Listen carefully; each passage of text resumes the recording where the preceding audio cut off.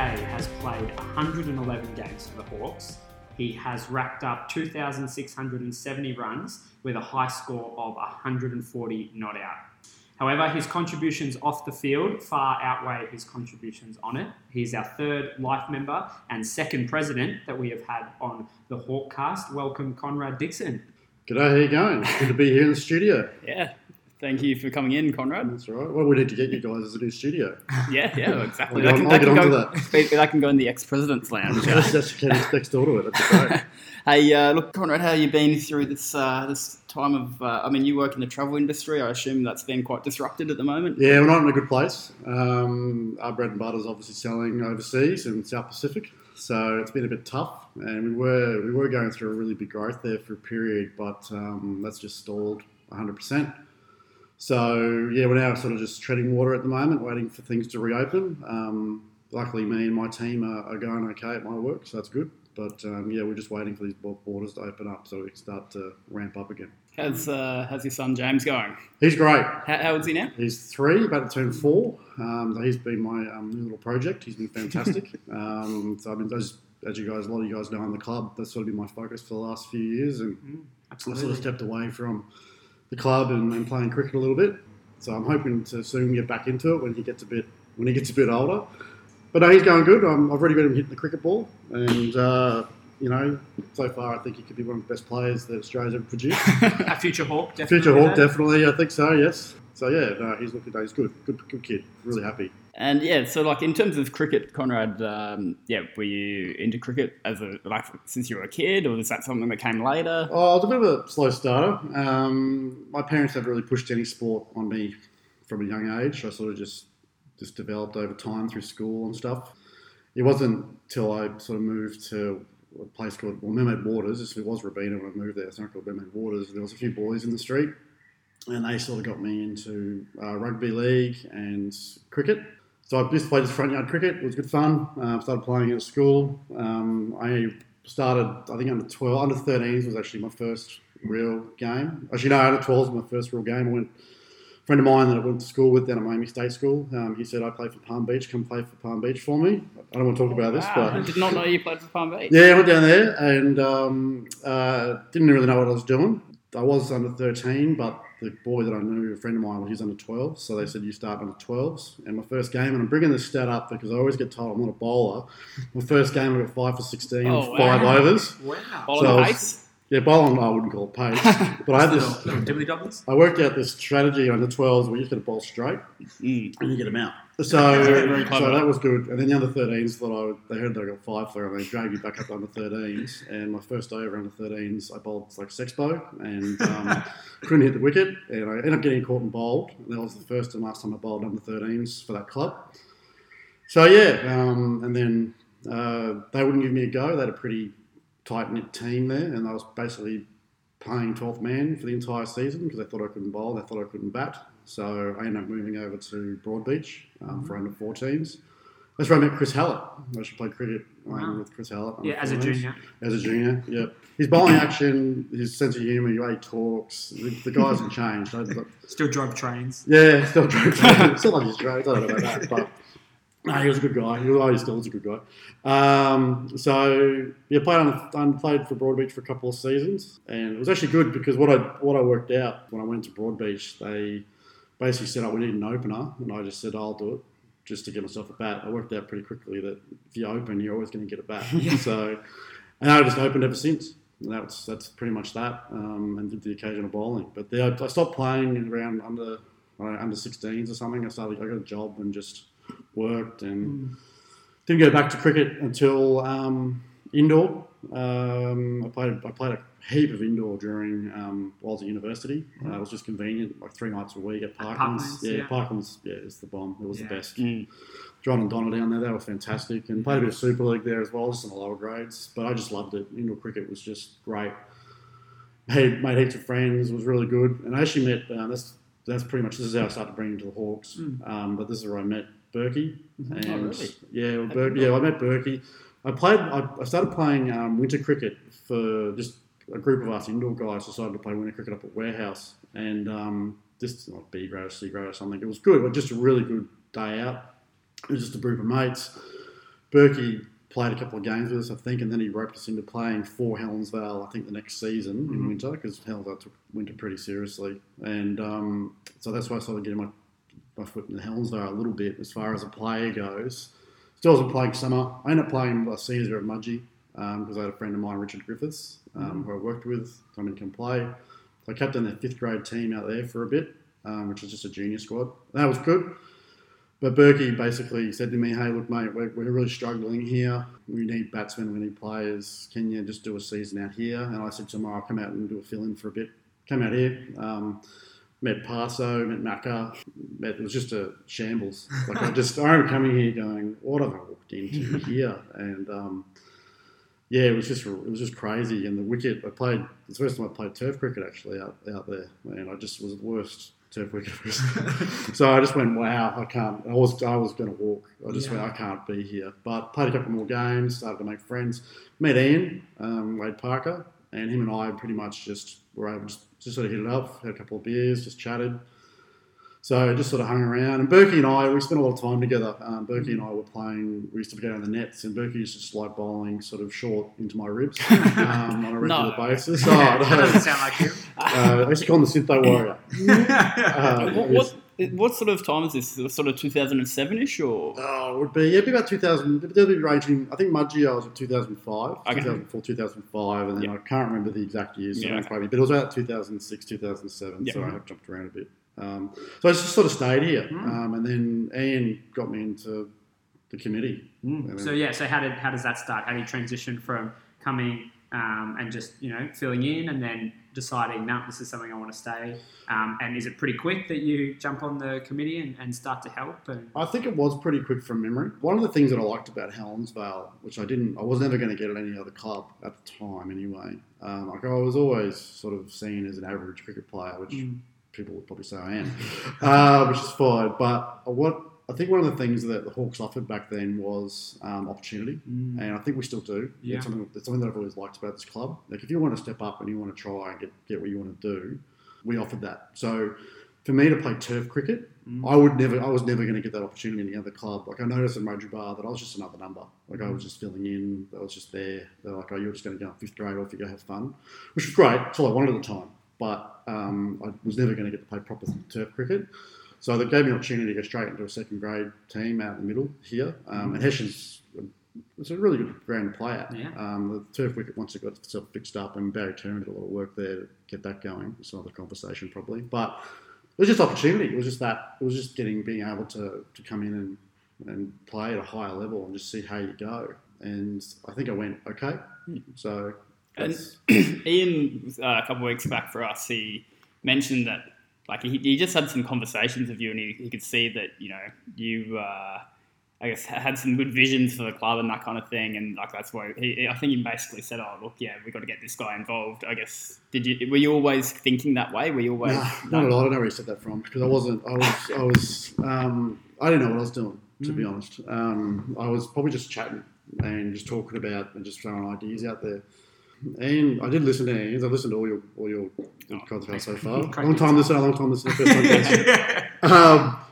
And look, Ian's wrong in the fact that he mentioned he wasn't the saviour of the club. I'm sorry. Ian, you're wrong. Yeah. Now, I know what he's coming from. I know where he's coming from as far as he had a committee and he had a group of people that helped him on the way. So did I when I was in roles, same thing. And I'll give the same credit to my teams over the years. Like every president should, executive should, but everyone has a part to play. But what Ian did that was probably what inspired me and probably kept it going. And what's it called, the butterfly effect, was Ian. But just sitting down having a chat to Ian, he just had this way of inspiring you and just wanting you to sort of think outside the box and want to achieve more. I guess that's where I get that all the time. I talk to Ian, even now. He has this urge to keep seeing what we can improve on and see what we can do. I got that from Ian. That was something that I really sort of got from him at the time. And if it wasn't for him doing that and probably driving me at that point, I wouldn't have taken on the role. There's a bit of a story on that as well. I wouldn't have taken on the role, and I wouldn't have probably kept trying and kept improving and kept trying to improve. And I was really hesitant to take on the presidency role.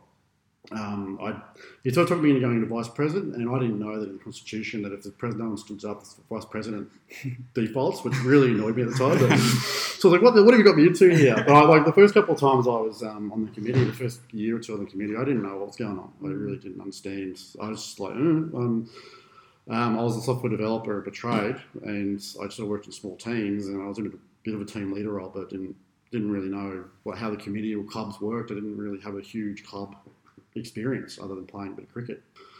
So that was interesting to see how committees worked, and I could see how he ran it. I could see how he was running it as a business, and that business part really interested me, just because it would sort of help me with my professional side of things as well. And I was struggling at work at the time. I was in a high pressure role.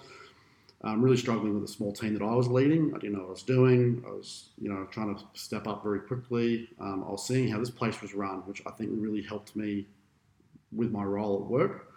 Just sort of see how you communicate, how you work with people, and the club dynamic is actually quite interesting because at work they're paid to be there, and they've got a manager and they've got to do what the manager says in theory, otherwise they just go away. At the club, you're dealing with people that are volunteering, and they're all different type of demographics. They're not just professionals. They're all over and you're having to communicate at different levels. You're having to communicate with different people, different interests, different values. So that was interesting for me. So, yeah, I remember the committee meeting where Ian said, look, I'm standing down, and everyone looked at me and went, well, no one's putting their hand up. And I'm like, I don't want to do this. And there was this lady in the audience, and she just looked at me and said, well, why the bloody hell not? Am I allowed to say that? Yeah, of course. who was that? I don't remember. But she stood up and put her hand up to be in a junior role, and she only lasted about half a season and she quit. But she sort of told me, why don't you bloody do it? And I sort of said to myself, you know what? Yeah, I think I will. A couple of personal reasons at the time was I was professionally, and I was also going through a bit of depression at the time. That's bad things happen at the time, which looking back now, in the scheme of things, wasn't that big of a deal, but at the time you think it's the end of the world. So I was going through a bit of that, and I thought this would be a great distraction to keep me moving forward and be a bit more, just add some value to my life and see but also achieve something more. That's sort of where I was. That's one of the reasons I put my hand up for it. And yeah, I just sort of jumped in there and just got my hands dirty. But my first year as president, I was useless. But Ian was still sort of around, wasn't he? Was around, so he decided to help, which was great. Ian and Karen were still around, and they both did a great job. But Ian ended up he sort of was getting to the end of his tether, and he did pull the pin, I think, halfway through the first year I was there. I can't remember. And then I basically had no choice but to step up because Ian was still doing a lot for me. And I remember Damien Byrne used to come in and say to me, he used to call me the very ordinary president. And I used to giggle about that because I was. But, but everything just sort of came along and was able to get a good team and things just developed from there. When you talk about dealing with that team dynamic of volunteers, what would you say was the most important thing for you in that environment? So you talked about how Ian sort of inspired you. Is that something that or inspired people around him? Is that something you tried to do with the next group of volunteers? Look, I tried to. I don't think I was as good as Ian. I was probably a little bit too hands-on myself, and I probably didn't give some people the opportunity to step up until later on in the years. Again, still learning what my role was in that sort of in that situation. So I don't know if I did 100%, but what I think, I'm sure you guys are going to ask me about this in a second. There's a couple of things that changed the way I did things, and there's a couple of big events at the club and the way I saw the club, and I think my actions more than my words sort of inspired people more. I did get a lot of volunteers putting their hands up over the years, which at first Ian couldn't get anyone to help. It was really quite difficult. Small club, obviously, but as we grew and we were getting more successful, people were seeing, I suppose, the change, and they were like, you know what, I want to be in this, I want to be involved in this. And I was getting people all over the place putting their hands up and saying, hey mate, where can I help, where can I improve? It's great. So we had a really good member base, so we still do. We've always had a really good member base. We're basically starting from scratch. I mean, the club just got rid of a lot of bad eggs, I guess. I'm going to swear here, sorry, but we brought in the no dickhead policy, and it worked a treat. You know, anyone who just wasn't here for the club, wasn't here for the spirit of the club or the sport of cricket, your time here was short. We really tried to make sure that we weren't putting up with anyone that was negative. That was part of that culture created.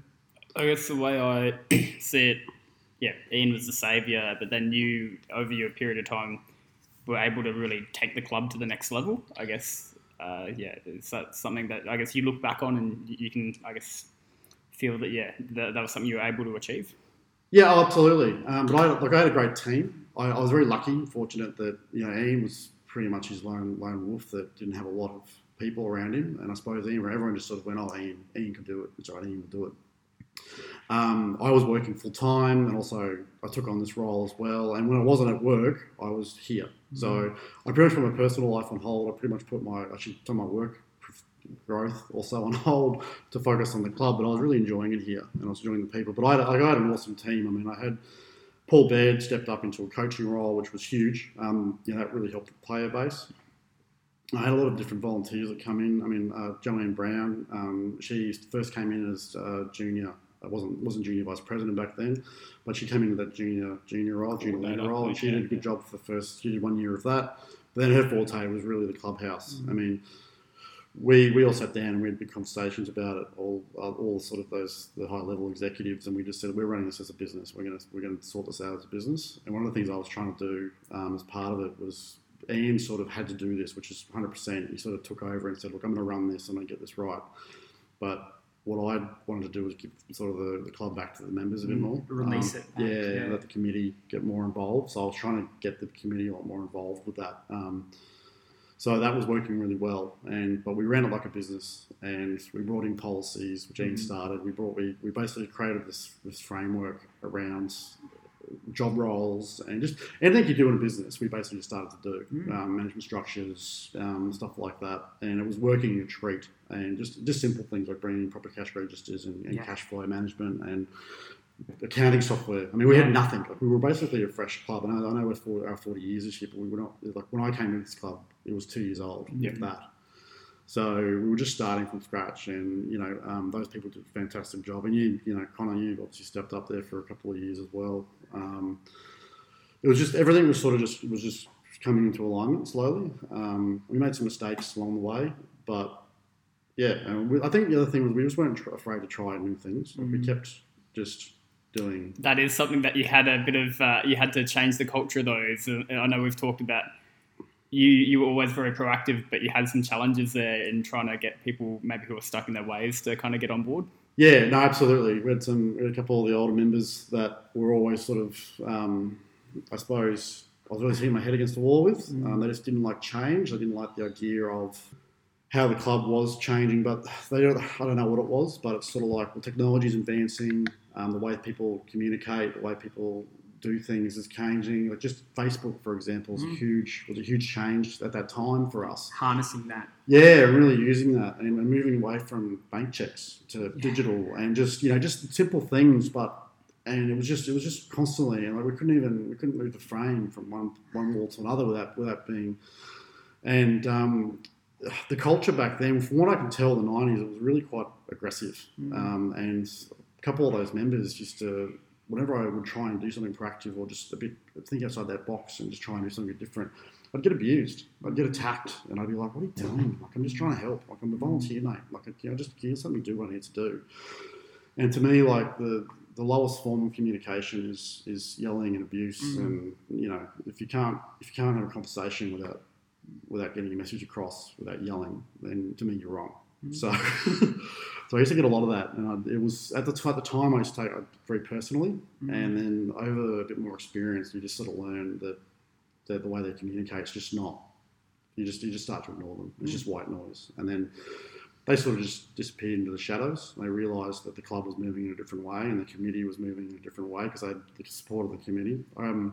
Was just great. So I remember, I suppose after Ian moved on, I realised I had to step up. I remember one of the meetings I had, committee meetings, I sat down. I think Justin Elmers I think he was VP that year. I think it might have been the year after. I can't remember exactly. But I remember giving a foundation speech, and I said, look, guys, The clubhouse hasn't been touched for 30 years. I mean, literally, we built the clubhouse. We made a couple of small improvements, but it's just four walls. And I think Ian did a little bit of work. Ian was able to get a little bit of work after he got rid of some of the debt, extending the change rooms a little bit. He was able to get the wicket done. But other than that, not a lot had been done. The patio was falling down. The ceiling was falling down. The lights were old and crappy. The fans wouldn't turn really. So the place was just a shambles. And the bar that you guys see here today wasn't the bar that we used to have. To clarify that as well. And we can only sort of fit 40 people here. If we only have one person behind the bar serving. Elmsy actually was telling me the other day that there's some little old like diagonal thing that it was terrible. The bar he was saying. Yeah, the bar they built. It was a brick bar, but it was a brick barbecue, brick bar that sort of ran on a diagonal angle that you can only fit one person in, two if you really needed to, but really just one person. There's a story why it was built that way, but I'm not sure if I should be telling that story. Very dark days. So I brought this. I came in. I gave this sort of foundation speech, and I said, guys, the club's a shambles. We're not going to get anywhere. We're not going to get new players. We're not going to get anything until we fix up some things. We've got to get our facilities up to scratch, and that sort of started me on this journey. That's why I became project man, because I just went, I've got to start ticking some boxes. Now I knew out in the middle we were always going to struggle for years, so I went, no use getting stuck into the middle just yet. Paul Baird was doing a great job there, working with what he had, and but our player base was relatively still small. So I just went, no, we've got to start fixing stuff up. So I just started applying for grants, and I just started working out how to make money. So we pushed the clubhouse so hard for events. So we were doing 4 or 5, 6, 7, 8 events a year, bringing in a few grand an event, and all these things. And that. There was fundraising. There was meat trays. There was the stuff we were doing with some of the club was brilliant. So we were just bringing all this money in again, trying to make it a business. So the idea was turn this clubhouse into a revenue model. Instead of it being a cost model, which what it was at the time, what makes money out of the clubhouse. So we advertised that, and we just pushed it really hard. And we had Linda back then before Joanne really stepped up into the role, and she was doing a great job. And then when Joanne came in, it just went to that next level because she actually ran the events and did a great job there. So, and that's a legacy, I guess, that still persists, right? Like we still get inquiries all the time, especially in this off season. We've had people come in and run training. Training courses and things like that, and it's the clubhouse is sitting here anyway, so let's use it as a way to generate revenue to invest back into the members. Yeah, so that was the idea, and we could undercut a lot of the other big venues. We had our running costs relatively low, so that was great. And although yes, it's not the greatest facility in the world as far as you look at Gold Coast Convention Centre and that, but still. It still was good, and we had some really good parties here. We actually had some good nights just working behind the bar, watching the parties. So that was awesome. But I started applying for grants. I wasn't very good with the grants to begin with. The first one I actually got was the solar panels on the roof. And that was just a really quick form I filled out. Way too small for what we need, but it was all they were offering at the time. So I got that. And then I luckily had some contacts at Gold Coast City Council and told me about the 30k loan, interest-free loan, which was the last year they were running it. So I applied to get the air cons, the bar fixed and done. So that was part of all that expenditure. So I got that, which was great. And out of the fundraising and everything we did, we were able to replace the ceiling, which was a Josh Winterbourne and co job. He was working for a company back then. But we got the ceiling done, lights, fans, and we also made some improvements to the kitchen at the same time. And the bar, was that part of like a SmartStone type agreement? Was that right? The bar? Josh Winterbourne actually, he was sort of out and about doing stuff, and we were trying to work out how to build this bar, give him this money without any real quotes. But we're able to get a sponsorship for the stone to get that done. So that was great. And we got some other sponsorships for it, and then Josh Mitchell's dad putting the air conditioning for the club. And as soon as we got those things done, what that did was it changed its being able to sort of have functions with 30 people, 40 people to over 100. We had space for food, we had kitchen facilities, we got all the kitchen bench tops redone, we expanded it, changed the whole layout of the kitchen so that we could have 2 or 3 staff, one or two staff in the kitchen, 2 or 3 staff in the bar. So we'd serve more people, we could serve more food varieties. We're doing burgers, we're doing dinner nights, all these different things. We started to just pump it out. And it became a viable business. And, it really worked well. It was a good model. And then, obviously a pivotal moment we've been forecasting. Long-time listeners would have heard whispers of the famous Ryobi Day, but we've held off to get the story from the main man himself. So why don't you talk us through, how did that start? Yeah. Okay.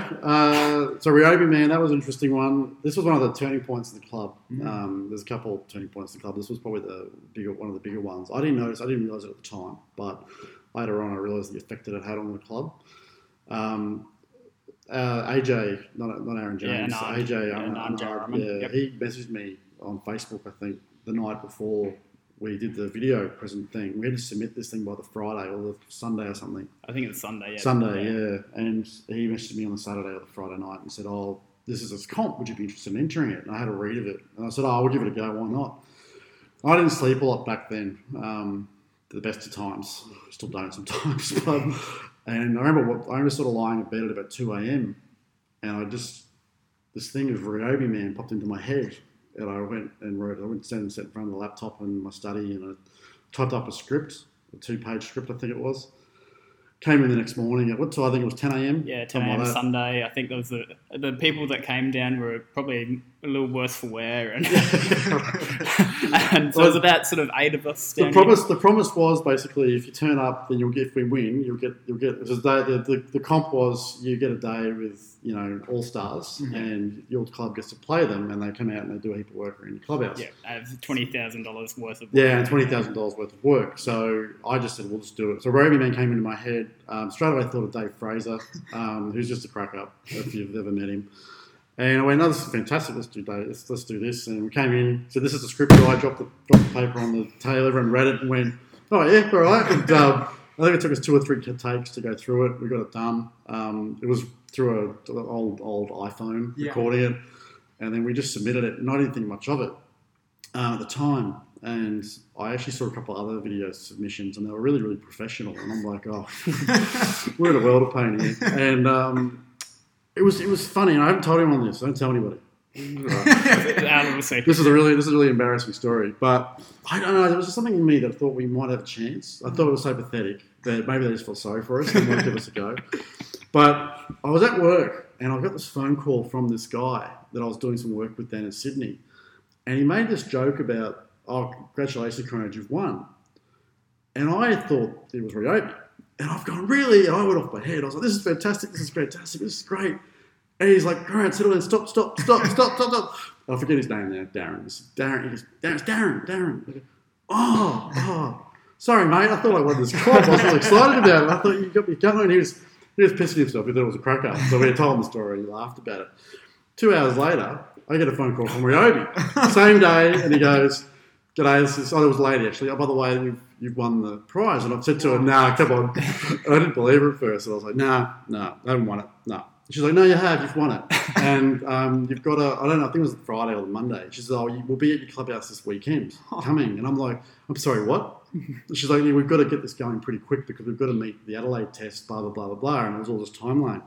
And I've gone, and that's when I sort of dropped. I just went, oh my God, this is, So I had to make a few phone calls. Luckily, I know somebody across City Council that works in parks, so I was able to sort of get through some red tape, and he stepped up, great for me, and it just all came together. And anyway, Parker stepped up. This is his forte, these kind of things. So him and Karen, all that happened. And I'll tell you what, because we put it together in the space of a week. It was a week. Yeah, it was a week. And we had to get toilets and permits and alcohol, permits for toilets and permits for ground usage and permits for How many alcohol. People? How many people were here? You reckon? 2 and a bit thousand, I reckon. Yeah, 2 and a bit thousand. Yeah, they all went down the hill. Who were some of the players that were came by? Oh, all I remember is I got bowled out by Merv Hughes for the duck. Well, we had Merv Hughes. We had Darren Lehman, Bevan. What's his name? Matthew Elliott. Thomas back. Oh yeah, Greg Matthews. Yeah, Chris Lynn. Chris Lynn was there. Yeah, he was young. Lynn, yeah. He came up to me and said, "I'm Chris Lynn." That's nice. Walked off. But I was, it was just awesome. But what I loved about it was the as soon as I put the announcement up on Facebook, the club went nuts, obviously, which was great. But the members stepped up. I think everyone stepped up. I think that we had that many people turn up during the week. I remember we ran a meeting here in the clubhouse, And there was 50 people here, all putting their hands up to help. What can we do? Yeah, and I had to run a big session about it all and talk about all the different things we need to run over. And people put their hands up and did everything. It was just great. And on the morning of, I mean, Justin Elms and Turtle, they stepped up. I mean, Justin Elms was running around the clubhouse mowing the hills and making sure everything was tidy. He said he took the week off, I think. Yeah, he pretty much did. Like, he was great. And so some of the other guys were as well. I can't remember everyone, I'm sorry. But there was that many people that stepped up. And the day itself, and on the day, we had that many members rock up, helping up, setting up tents and everything. And then there about 2,500 people turned up, and it was just an awesome day. And I know that there's a bit of a story about that six that Pummels back hit over the Discovery Drive. Just to clear that up for something, I don't want just for Parso's benefit. He was one that got hit for the six. Now, he got hit for a couple of sixes before that over the fence. Now, I must admit, I went up to Parso. I was the first slip, and I ran up to him after the second six. And I went, do that again. He said, what's that? I flied it up for him. I want to see this ball hit for the crowd. Let's do this. And Parso went, yeah, okay. So it wasn't Parso's fault when he got hit over the Discovery Drive. It was directed by his captain. It was. Well, because I know, Conrad was captaining, and Pummels was back at me for about 8 sixes and about 3 overs. Yeah. And Conrad goes, all right, have another one. I was like, you sure, man? I'm getting hit around me. He's like, no, the crowd are enjoying it. And they would have been up and about. You got 2,500 people on the hill and stuff. Oh, we had a line of people. We had barbecue. I'm talking about from the microphone, sorry. But we had a line of people that were got burgers, and we had, it was just people standing on the hill having a beer. But the amount of people that were just lined up along that hill and taking photos, and it was just a really, really, really good day. And I think it just sort of put the club on the map. And Cricket Gold Coast was great. They let us sort of move a game, and we had here to, I think, the next day or the week after. And Barry Turner put up best wicket. Barry Turner just spent his entire week here getting that wicket going. And Barry Turner, he's obviously only been in the club for a while. He did a fantastic job with the wicket. He's the most pedantic curator I've ever seen in my life. God, he was good. Yeah. And I just had problems with him yelling at the juniors for playing. Don't play at my wicket! But he just did a great job. But he did that wicket, and it was an unbelievable wicket. And Michael Bevan, and I've never seen this guy almost cry. I reckon he almost cried. Michael Bevan went up to him that day and said, "This is the best wicket I've ever seen." Wow. So how special is that? I know. Yeah. So Barry was just, he was just super chuffed, and it's so right. He deserved it. He did a great job with it. Really enjoying the chat with Conrad at the moment, but for now we're going to take a little listen to last week's episode with former club coach Dylan Sheriff. So halfway, about 6 weeks in, I realised, and something that I've learned as a coach now is you need to be able to adapt, and I needed to adapt, and I needed to adapt quick. And Betty was still around, and Betty was willing to help, but man, I didn't really want Betty's help. I talked to Betty, don't get me wrong, I still talk to Betty and ask her, but I wanted it to be mine. It was my journey, and Betty still to this day is a good mentor of mine and a good friend, but I wanted to do my own thing. Make sure you go back and have a listen to that one, but for now, back to Conrad. How long was it after that, or was it the same weekend when the actual works went on in the clubhouse? Oh, yes. So that week, so they had basically people, I think I took the week off as well, they had people rock up here basically the day after, and they said, we're going to do some work, you've got 20 grand, what do you want to do? And I'm looking at it going, I was like, my brain's like, everybody's talked to me, and I'm like, we can do this, we can do that, we can do this, let's do that, I sort of said to them, well, this is what I want to do, and they went, mate, you've got 4 days to do it, you've got to settle down. And I'm like, because I wanted to build a big deck out the front here, I was like, put a deck here at the front of the clubhouse. And but no, we ended up settling in the change rooms, because the change rooms were just basically a room, there was nothing in them, so the 20 grand probably wasn't 20 grand worth, but it was 20 grand. They put the bag racks in the seats, the flooring. They just gave it a bit of a tidy up, basically. That's what they did for the week. Was it extended at that point too? It was already extended. So it was already extended at that point. Yeah. Okay. And the pergola, did they fix up the... No. We had a working bee where we knocked the old patio down. Yeah. And then basically that was a big concrete slab for about 3 or 4 years until I got another grant. I was able to build. Actually, I don't know if that was a grant. I don't know if that was a grant or if that was a donation from Owen Jones. But yeah, we're talking obviously about the extension out to the side of the clubhouse there. That was towards the end of your present sort of time. That was one of your last big projects. And yeah, obviously that's a great legacy now. We've got that area out there. And so one more thing I did want to talk about Rugby Day was they flew you down to Adelaide. Yes. And you were on the test broadcast. Yeah, I was. Yeah, so that was interesting because so I could choose one person, and I chose Elmsy, Justin Elms, because he'd done such a great job that week. So we flew out to Adelaide for the weekend, and we had tickets to the Adelaide Test, and it was great because I got to see Michael Clark and Ricky Ponting score tons that day together. That was awesome.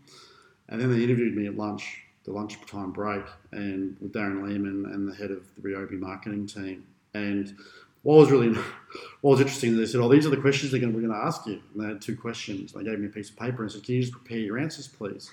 And I went, okay, right. And I had 5 minutes to myself, and I went, yeah, okay, done. And then they went through the interview, and they interviewed the marketing director first from Ryobi, then they talked to Darren Lehman, and then they passed it on to me. And they asked completely different questions to what I was being asked. And I was like, okay. And I had to sort of go along with this answer. And then we finished it. And they said, cut, da, da, da. And then Darren Lehman does his durry, flies his durry. And I said, can we do that again? Because you guys asked me a different question. I wasn't really ready. And then we went, no, it's perfect. Don't worry about it. And I said, Darren, should we do something? He's like, he sort of said a word I can't say on this podcast. But he said, no, thank you. Yeah, he said, no, thank you. We're good. And he walked off with Durry and he had a laugh. And I said to him, I had a joke with him. I said, I'll see you next year, the next one. And again, he said a word I can't say. But no, Darren, he was great. Actually, everyone that rocked up on the Ryobi Day, Greg Matthews, he was awesome. Brez up to his reputation. He was good. But I too, like Merv Hughes rocked up, and one of my all-time favourite players growing up as a kid, and he rocked up and he sort of grunted at me, and I shook his hand. But I tell you what, he came back and he drank at the clubhouse, and we had 50 odd people back here. Him and Greg Matthews were here. It was just a great atmosphere. That was a big thing for the club. Huge day. So you talk about that, and was there another big moment during your presidency which you would say was another turning point for the club? There's probably 2 that I'd probably bring up real quickly. One was again another big volunteer day that I thought, again, I was like, wow, this is such a good club. And I think I and the committee and the executive we had, and that's everybody involved, has made a real difference here. And that was the fence day. We knocked out the old fence.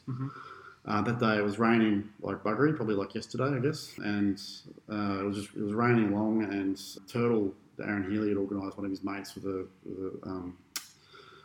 digger to be able to pull the fence out for us. But we had 30 or 40 guys turn up here that day. It was raining, and they rocked up with their cars, and we just took a post out at a time, and it was bucketing down at one point, and we had the amount of volunteers to help take this fence down was just unbelievable. That wasn't that long ago. No, it wasn't actually. No.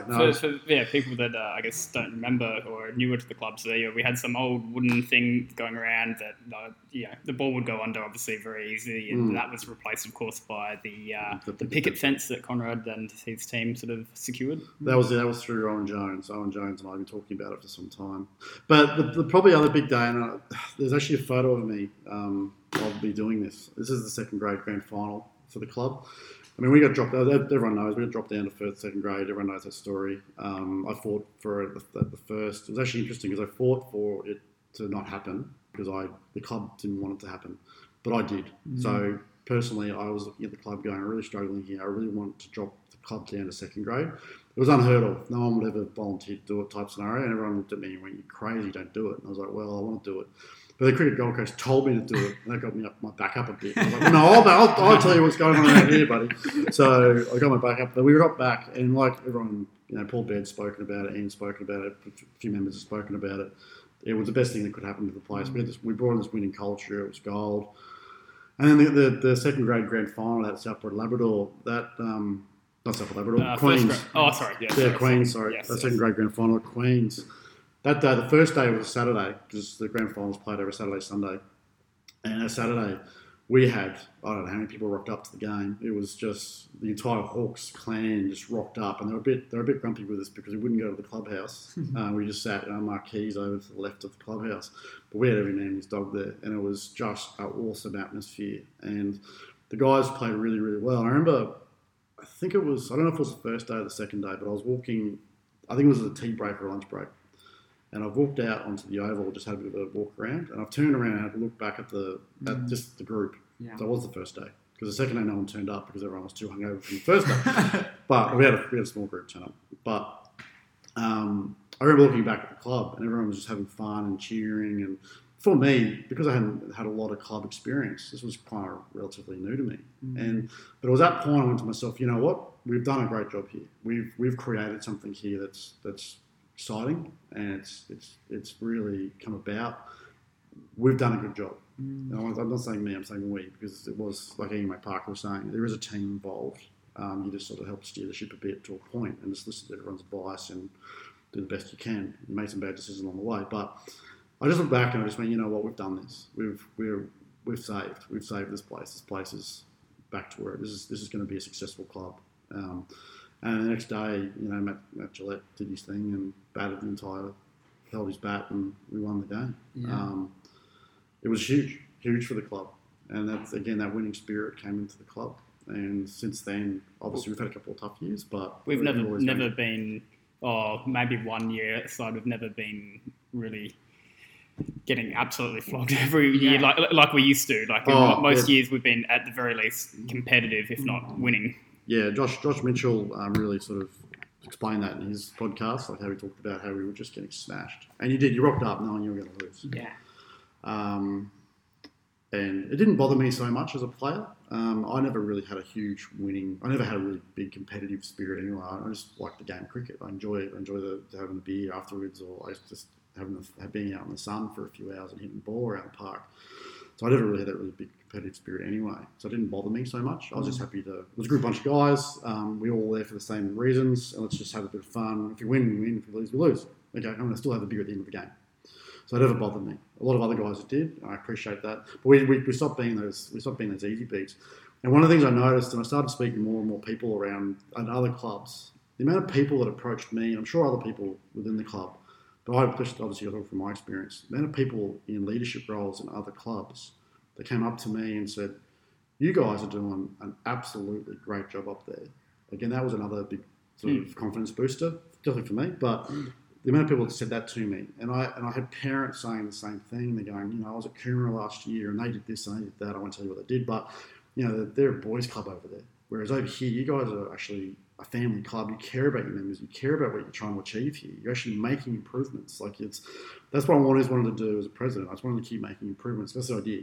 It's always good to have money in the bank, but the idea is to keep improving the club for the members. Yeah. I think a lot of clubs forget that. They think that it's all about middle of the ground and who's winning first grade. Yeah. At the end of the day, to be honest, there's going to be some fond memories of people that have won premierships and stuff like that, but the majority of them are going to go, I love that club because of this reason. It won't be because they won. It'll be because I met this person or had this experience or I went to this event or whatever it might be. Everyone's got different values, but that's to me what any club's about, but this club's definitely about. So that was a really good confidence boost, having people around Gold Coast that had been around a lot longer than I have go, wow. And Ian Wade Parker started the juniors and just seeing the juniors grow. And I had a little line graph that I used to use year on. You've seen it, Rob. That year on, just to see what was going on. And the line graph was going up every year. And I used to submit it every time I put a grant in. This is what we're doing. And it was truthful. It was perfect. And you just see this, whereas other clubs where they're sitting doing nothing because they were going down, especially in the junior numbers. It's well said, mate. Yeah. So, I guess we'd love your thoughts on where the club is now. How do you see it? And then what do you think is the most important thing looking forward for Helensvale? I think the club's looking great. He whispers about different things, but at the end of the day, I think it's in the right direction. You look at the numbers, and they're just growing. You look at the wins, they're growing. You can't fault that. And we've always talked about the juniors being the the pinnacle of what we're trying to achieve, because by having juniors, it feeds your senior club and it feeds the success of your club. You know, Ian started with one junior team, I think, and then that grew and that grew and that grew. And Simone came in and did a great job for the juniors there as junior VP, which is a role I created for the executive years ago to give them a bit more of a voice. We just weren't to the size yet of what we're heading. I'll talk about that in a second. But it was just growing. And I think when I finished up presidency, we were just missing under 14s or under 15s or every other thing. We had a couple under 10s. And then Dave and the committee and the executive, which you guys are obviously on now, you guys are just, you know, it's just going gangbusters. The population growth is in the area, but that's just going to help. But it's reputation. And we created a reputation 10 years ago, and it's just feeding ongoing. And brothers and sisters are now joining.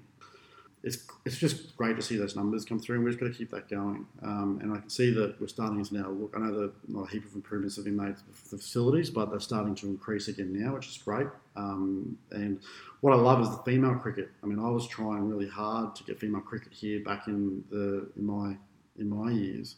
The numbers just weren't there. The money just wasn't there yet. They just moved from Indigenous funding to starting to recognise females. And I actually brought up the fact I wanted to bring females here to Hessian. I said, we'll run a North females comp, because I was only down at Dolphins, down Southern Gold Coast. I said, well, no, we'll run one up here.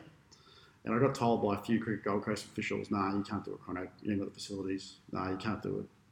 That sort of irked me a little bit. I still tried, but the numbers just weren't there. It was just a bit early, but it's here now. So David O'Donnell and the executive are really starting to ride that wave. And if we can keep doing that with the specialist coaching and the specialist sessions you guys are doing out here, it just creates a reputation that we're not just a boys club, we're not just, so we're trying to be more. And I also try to get AFL in here. That was another way I was going to try and make a point of difference to the Northern Gold Coast for us to be for the Gold, because this area with the clubs are quite close. So there's a bit of competition between us. But by bringing AFL in here, I thought it might be something that could help us.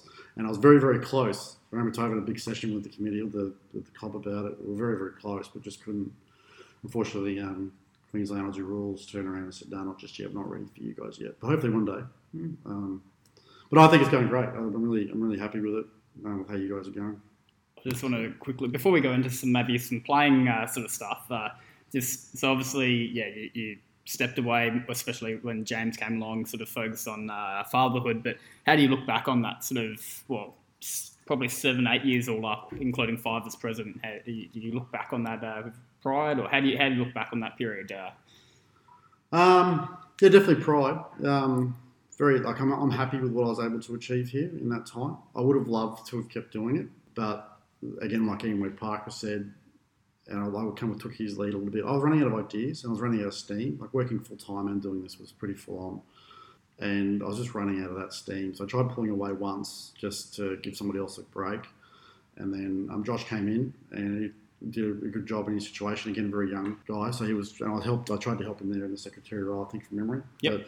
2 years. Yep, you were secretary to Josh. Yeah, and I think I probably did a bit like Ian Parker did. I probably did more than I probably should have to try and help Josh. But then I did a couple more years. But then, I just sort of got burnt out. I'd always said that I'd come back and do it at some point. Because I did get something out of it. I did get, I look here and I do look at the fence and I do look at the nets and I look at the lights and just the stuff around the clubhouse and go, I did that. I was involved with that. I was able to achieve that. It's good, but you need to give, other people a go. You can't just sit there for 20 years and just go on and go on and go on and not keep refreshing, which is why, I've always talked about how we needed a retired president. Yeah, which we finally got. Which you've presently got, in Dave. So that's gold. So. Playing wise, you selected in the team of the decade to open the batting alongside Benny. So, I mean, obviously that shows the legacy that you had in terms of on the field too. Again, like I said before, I suppose I stepped up into second grade not knowing what to expect. I think I had a couple of okay scores and I was like, oh, this isn't as hard as I thought.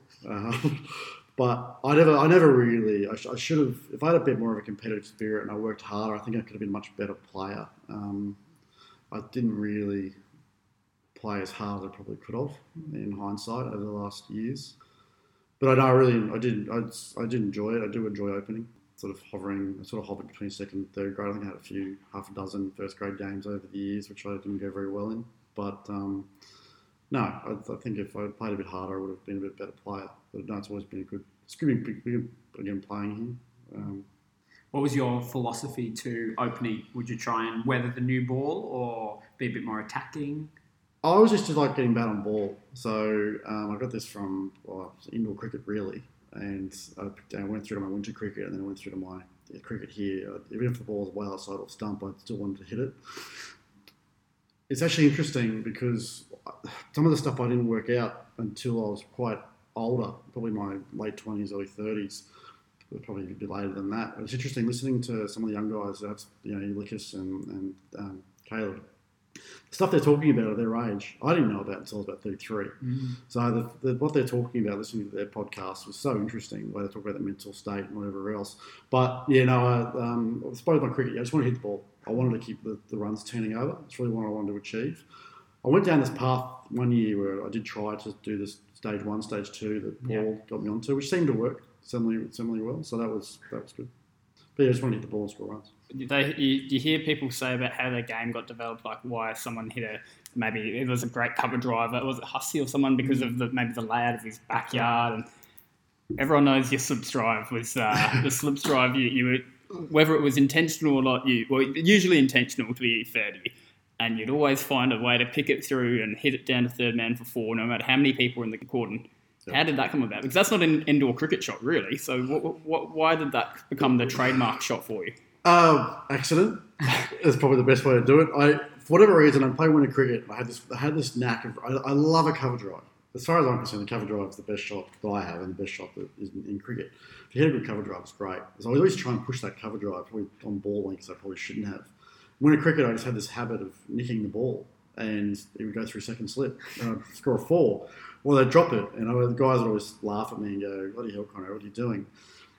It just started from that. But what I worked out from outdoor cricket was, again, I was never a big hitter with the ball, I never have been. And by opening the batting, you've got bowlers coming in at, they're bowling at a relatively good pace. And I used to just find that pushing the ball, using that pace to direct the ball was a better shot for me than trying to smash through the ball because I wasn't strong enough. Or I didn't have the timing that I felt that I could do that until my eye was in. So those early few overs, I just found that if they put the ball in the right spot, that by just angling the bat a certain way, I could push it through those gaps. Why I hit those gaps, I don't know. I just muscle memory. I just do it. And then now and again, one goes through slips. Effective. Yeah. What about a favourite innings, Conrad? There's a few tons to your name. Do you have a favourite century? Yeah, it'll be the 132 I scored out here against Broadbeach. Famously before lunch. Yes, that was an interesting one. It was run a ball 132. Yes, wasn't to start off with though. One of the reasons I do like that innings is Richard Griffiths, who I mentioned before, was a friend of mine. He was moved from Mudgee over to Broadbeach, and he was here with his son, who was also playing for Broadbeach. They changed clubs for one season, and I went out batting with Andy Horton, who's Dave Horton's son, and it was his first third grade game opening on turf, and we went out there, and I think I faced first ball, but their bowlers were just bowling just on the stumps, and I couldn't get them away to save myself. I changed my little stance, I moved around the crease. Couldn't do anything. I think I was about 30 balls before I scored my first run. And then I think Andy got out first. We hadn't changed ends. They were bowling tight deliveries, and we were none for 2 or 10 overs or something. And anyway, so Andy got out, and then Cobb came out. Cobb got out, so we were 2 for none, I think it was. Thanks, Cobb. I got 1, thanks. But what I had was Richard Griffith's son, who was standing at point. He was just yelling out, dot, and it really irked me. And I remember just going, oh, yeah. And I don't know what happened, but at some point this ball got bowled. It was just the first loose ball that got bowled, and it was outside off, and it set up like a beach ball. And I just went, thank you, bang. Hit it over gully for 4. And the next ball came, over gully for 4. Next ball came, over gully for 4. And they're all yelling out, put a third man in. By then it was too late. It didn't matter where they put the field. They were very stubborn. I think you hit about 24s down to third man, and they just refused. They just refused to put it there. They kept bowling that side off. They just kept putting it in the zone. I just kept hitting it. And Aaron James came out with me, and Aaron James, another really good cricket player for this club, he came from Burleigh, with Justin Elms and Chris Hallett and Banfield. That was Justin Elms. That was came out because I bumped into Justin Elms one day in the park. I told him I was president. I knew Justin from a long time ago as well. So he said, I'll bring all the guys across. It's great. Anyway, so that was great. They were a great addition to the club. But, and the dot guy stopped saying dot. But I nicked one through first slip, and he dropped it. And I was a bit of a smart ass because I was in a mood. And I turned around to him and said, I did a bit of a Steve Waugh. You dropped the Ashes moment. I said, that's going to hurt you. And he went, whatever. Anyway, 130 runs later. What was interesting also that day, I was a bit of a dick that day. But we had lunch, and I'd already 100. And I decided to sit with them at lunch. So they were sitting here in the clubhouse watching TV, and I decided to sit next to them and just. He says he doesn't have this competitive spirit though, but he's got 100. AJ later got 100, but the only way they could get him out was he got run out direct hit. And, everyone was sure Conrad was in by a mile, and the umpire gave him out. And you've never seen a bloke so angry about getting out for 132. Oh, yeah, I was ropeable. I threw him a bat and threw him a little hissy fit in the change room, and I walked out and said, "Don't talk to me," because I was going to score 150. I was going to score 200 that day. Yeah, you were just on. I was just on. It was just a good day. Good day out. It's great. Yeah. It's really good. Well, as we look to wrap up, I guess what's next for you, Conrad? James is getting a little bit older. Do you see a place for you back here at the Hawks in a playing capacity? Well, look, I'd like to. Yeah. Like I said, my focus has been him. I love him a bit, and he's changed my life heaps. So I've been focused on him the last few years. I did try to make a bit of a comeback last season, and I hurt myself playing indoor cricket, and I hurt myself again in the backyard. So it's a long story. So I just gave up. But I do want to come back out here. I do miss playing. I'm quite happy not to go back up to the higher levels again. Just like the fifth grade sort of there's always been, or even third grade. I've really enjoyed third grade. But fifth grade's been a good little thing in the last few years. Just come in, play every second week, and I got my son every second week, so I sort of focus on that, and then every other week I play. So hoping to start getting back into that again. You see, is the urge sort of coming back a little bit to the off-field side of things? Yeah. I'm starting to look at again. I'm getting a bit antsy, I suppose, about what I don't know. I'm just sort of looking at what else I can do. Obviously, I've been with my boy, focused on him, and I've been sort of focusing on my house a bit too lately, and I've sort of ticked off a lot of those projects. I made myself another list, and I started talking off those lists. So I'm getting through that. That's been going well. And so I'm thinking that I could probably start coming back here and start adding a little more value. I'm excited about what's happening with the plans around the new clubhouse and stuff like that. So that's getting me a bit more keen and interested again. Again, it just comes back to I was involved in that. I helped with that. I was able to help achieve that with these people, and it creates life stories. Mm-hmm. Justin Langer talked about in the test about life projects. He mentioned that. You got that from me, I reckon. I'm joking. You did know. And because I've always sort of said that as well. I've always been heavily involved in projects and work, and just at home and everything. Life is projects. Mm. You got to just add value to your life, and if you add value to other people's lives, then you're winning. That's just I've learned that over the years, I think. Gold Coast cricket? Ever look at that next level? I actually was planning on doing that back when I was really gung-ho here. I was like, I'm going to become president of Gold Coast, because I just felt that there could be things done better. Again, I didn't feel they were running it well enough as a business. But look, the association does a good job. Things have always run relatively smoothly. There's always a bit of debacle and whatever it is, but overall they do a good job. I just ran out of steam. Whether I think about going back to that when I get a bit older, I'll see. It just depends on what happens with me and my son and what involvement he has with cricket, if at all. Yeah. So just play that by ear. Fantastic. Throwdowns it is. Our 5 questions we ask every single guest. Long-time listener, you'll be very excited for this segment. So, Conrad, who is the best player you have ever played with at the Hawks? Played with, Mark Steen. Ian Park brought him as well. He was just really, really talented player. I always thought he was great. Ryan Maloney, watching him grow up as well, is another one I've always thought was a fantastic player. Simon Vanderkroot, you know, the goat. I was there. I got stitched up on this one as well, by the way. I heard Simon's. No, I did pull him when he got in the line for it. I did take him off, I think, from memory. He bowled 2 or 3 balls out of wicket, so I figured he was done. But watching him bat, he could just hit a ball, and he could just, the way he bowled, it just, yeah. And another player I sort of wanted to mention, I suppose, is probably Chris Wicks. Not that I played a lot of cricket with him, but I was one of the first grade games I played. I think it was my first grade game out at Coomera. That was the day that Chris got his 200, and I was fortunate enough to get out there and watch him do that. I got 11, I think, of the 50 or so runs. It was 100 and so runs at school when I went out there, but the way he hit the cricket ball, he could just crack a cricket ball. And one thing I'll never forget is when I did come out there, I think I faced a couple of balls and tapped them around. Maybe he won through slips. At the end of the over, he came up to me and he said, "This bowler is going to do this." And he went, I forget what he said exactly, but he's going to bowl the ball here, he's going to bowl the ball here, and he's going to bowl the ball here. I'm going to hit him over here. And I went, "Oh, okay, whatever." And that's what happened. And it was to me, that was just unbelievable. So he was 2 steps ahead. Yeah, he was. By that point, he was just. So he was another player that I 100% rate.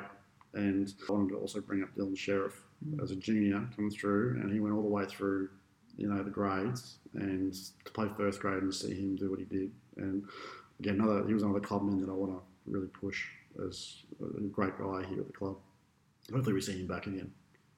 All right. Best player you've played against? Anyone stands out? Well, the Wintons. I got the pleasure of playing the Wintons here, Oh, yeah. and I got double ducked that day. So I don't know their names. I was actually really bad. It was Sam that got up both of us in the first couple of balls of the day. I've always been bad with the players and other teams. I never really cared about them too much. So people used to say to me, "Oh, this guy does this," and I used to go, "Yeah, I don't really. I just come out and bat. I don't really think about it." But I watched them play, and they're just great. And TJ Miller as well. Played against him as well, and he got me out without too much effort. There was a few. Yeah, they'd be up there. What about a funniest memory of your time here at the Hawks? Funniest memory other than breaking my nose? Well, yeah, we haven't talked about that. Quickly, come on, we can touch on that. It was a pre-season. There was a pre-season fun day. I was standing at point. Yeah, standing at point. And I think one of the guys invited one of his friends down. He was a doctor, and the ball got bowled. Just started off. I was talking to, I think, Josh Winterbourne. I don't know, whoever was standing at point with me was the umpire. And I had a beer in my hand, and the ball got hit, got cracked straight at me. It was about head height. I was trying to work out whether to put the beer down or catch the ball. I opted to put the beer down, and somehow I did this, put the beer down, put my hands up in the air, but it was too late. The ball went through my fingers and cracked me in the nose. Blood went everywhere. Luckily, the batsman was a doctor, so he wrote me a referral around then. So that was pretty funny. Otherwise, funniest moments, I'd say, I always phrases is always good value to me. I'm just looking at my notes here, but that was always a funny. Those little sessions we created there are always good. Does a favourite win come to mind? Yeah, second grade, you were involved in this game club. Oh. You already asked me this before, I think. We played a game against Modrabar at its, I think it was just a round robin game. And 2013-14 season. Yeah, it was out at Mudgee. Yeah, I might have read this. That's not what I think. When I went and opened the batting, I forget who I was opening the batting with now. With Match Alert. Yeah, and I just couldn't hit the ball to save myself. They were just, the bowlers were just bowling. They were laughing at you. Yeah, they were. I had people up in the clubhouse at Mudgee, they've got a balcony, and people were yelling at me, calling me different names, and I couldn't just hit the ball to save myself. But what I'd done that day was I just wanted to survive. That was my plan that day, was just to survive, don't worry about runs. I think I ended up scoring 40-something that day. Low-scoring game, and they came out thinking they were gonna pump us, and we ended up just getting wicket after wicket. You probably know where I do, Cole. They were cruising, and then we slowed them down, and then they panicked, and you actually got a couple of run-outs, and they just collapsed. I think they lost about 7 for 30 to get us over the win. They really got angry with themselves. They remember the coach was furious and made them go back out. Yeah, we had like an hour and a half left in the day, and they said, "No, we're going to go out in the field and we're going to chase leather." Their punishment. Their punishment. They just did a session. Yeah, they just did a session, and we went out and scored some. We actually were able to score runs that session, but I just remember that game because it was just one of those, from me anyway, personally. It was one of those times, I suppose, I did mentally just stick in, and it's very rare for me sometimes, but I just stuck in and went, you know what? Other than that 132 that I scored, that was the only time I just stuck in and went, you know what? I'm not getting out here today. And it drove them nuts. So it's just something I've learned about my cricket is the patience part is very important, and people sometimes don't think about that. And lastly, Conrad, what keeps you coming back to the Hawks? I think it's just the culture, the guys. Everyone's friendly. Everyone's, there's always something happening. We're always trying to improve. I think is always something that I've always enjoyed here. And that opportunity I talked about before. There's always an opportunity to if you want to do it here, we encourage it. We make it happen. If you prove yourself and you show that you want to do it, we'll give you that opportunity to do that. And so I think that's something that's always stuck with us since Ian Parker. It's just come through all the years. I think every administration here has done that. And I think it's just something that's going to keep going there. We're always changing our uniforms. We're always, we're always keeping things fresh. We're always changing how we train. I mean, Paul Baird was great with that. He would come in every year. He'd have a new methodology in the way that he would go with things. That change always kept things interesting for the players, and I think it's part of we used to have a problem where players would always leave. We'd always have this churning of people. That just stopped. I think it's because we kept things fresh. We kept our communication improved. We just did so many things really well, and that was all the executive stepped up, and anyone in any of their roles, they all stepped up. So the place just sort of ran. Yeah, I just think I think we're going to continue doing that. It's interesting. We're so thankful for your time, Conrad, and the club is incredibly thankful for all your contributions over the years, mate. So thanks so much. No problems. Thanks.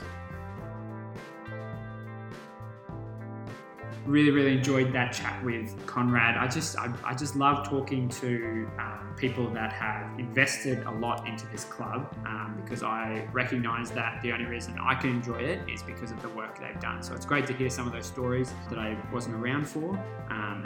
Just so thankful to Conrad and his contributions. Yeah, it was funny, like Conrad talked about how Ian had a knack of inspiring people, but I felt inspired, honestly, as Conrad was speaking there.